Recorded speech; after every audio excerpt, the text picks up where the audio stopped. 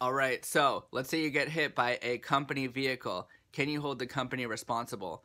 So essentially, this is what's called legal mechanism vicarious liability, where you hold someone else responsible for someone's negligence. So let's say John Doe is driving a car for,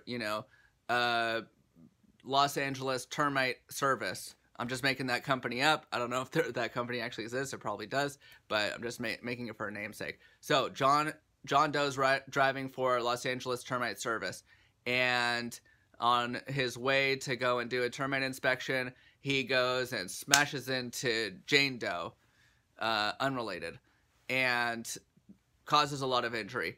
Can Jane Doe hold Los Angeles termite service responsible? The answer, she probably can. And the court looks at several factors, but mainly was the person driving in the course and scope of their employment when they got into the accident. So why is this important? Why is this helpful? Because most likely Los Angeles termite service is going to have a lot more insurance coverage than John Doe.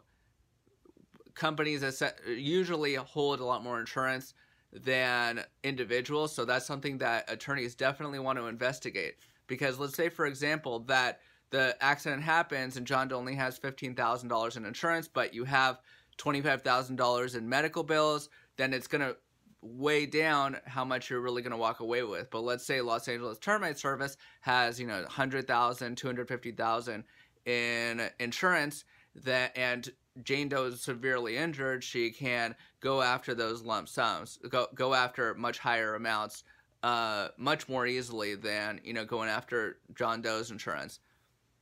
So vicarious liability is a very important factor in looking into.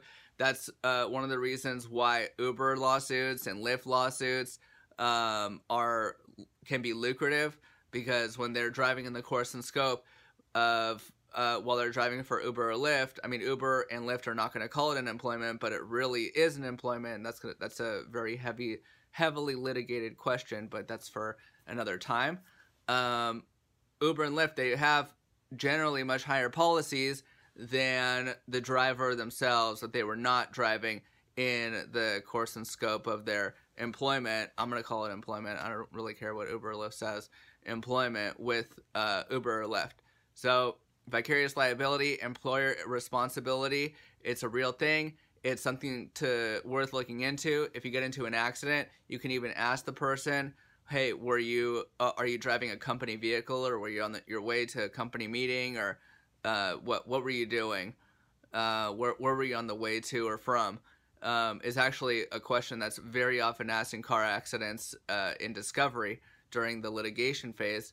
So it's generally a very common question to find out. Even, if you settle a case before litigation, the attorneys often want them to, the insured, the person who's getting released from liability, the person who caused the accident, generally they want them to sign declarations saying, hey, I have no other insurance and I wasn't driving in the course and scope of any employment, before actually letting them out of the case. So it's definitely an important question to see whether or not they caused the accident while they were doing some kind of employment task, and see whether that employer has more insurance. So I hope this was helpful, and let me know if you guys want to know anything else. Ask me any questions. All right, see you later.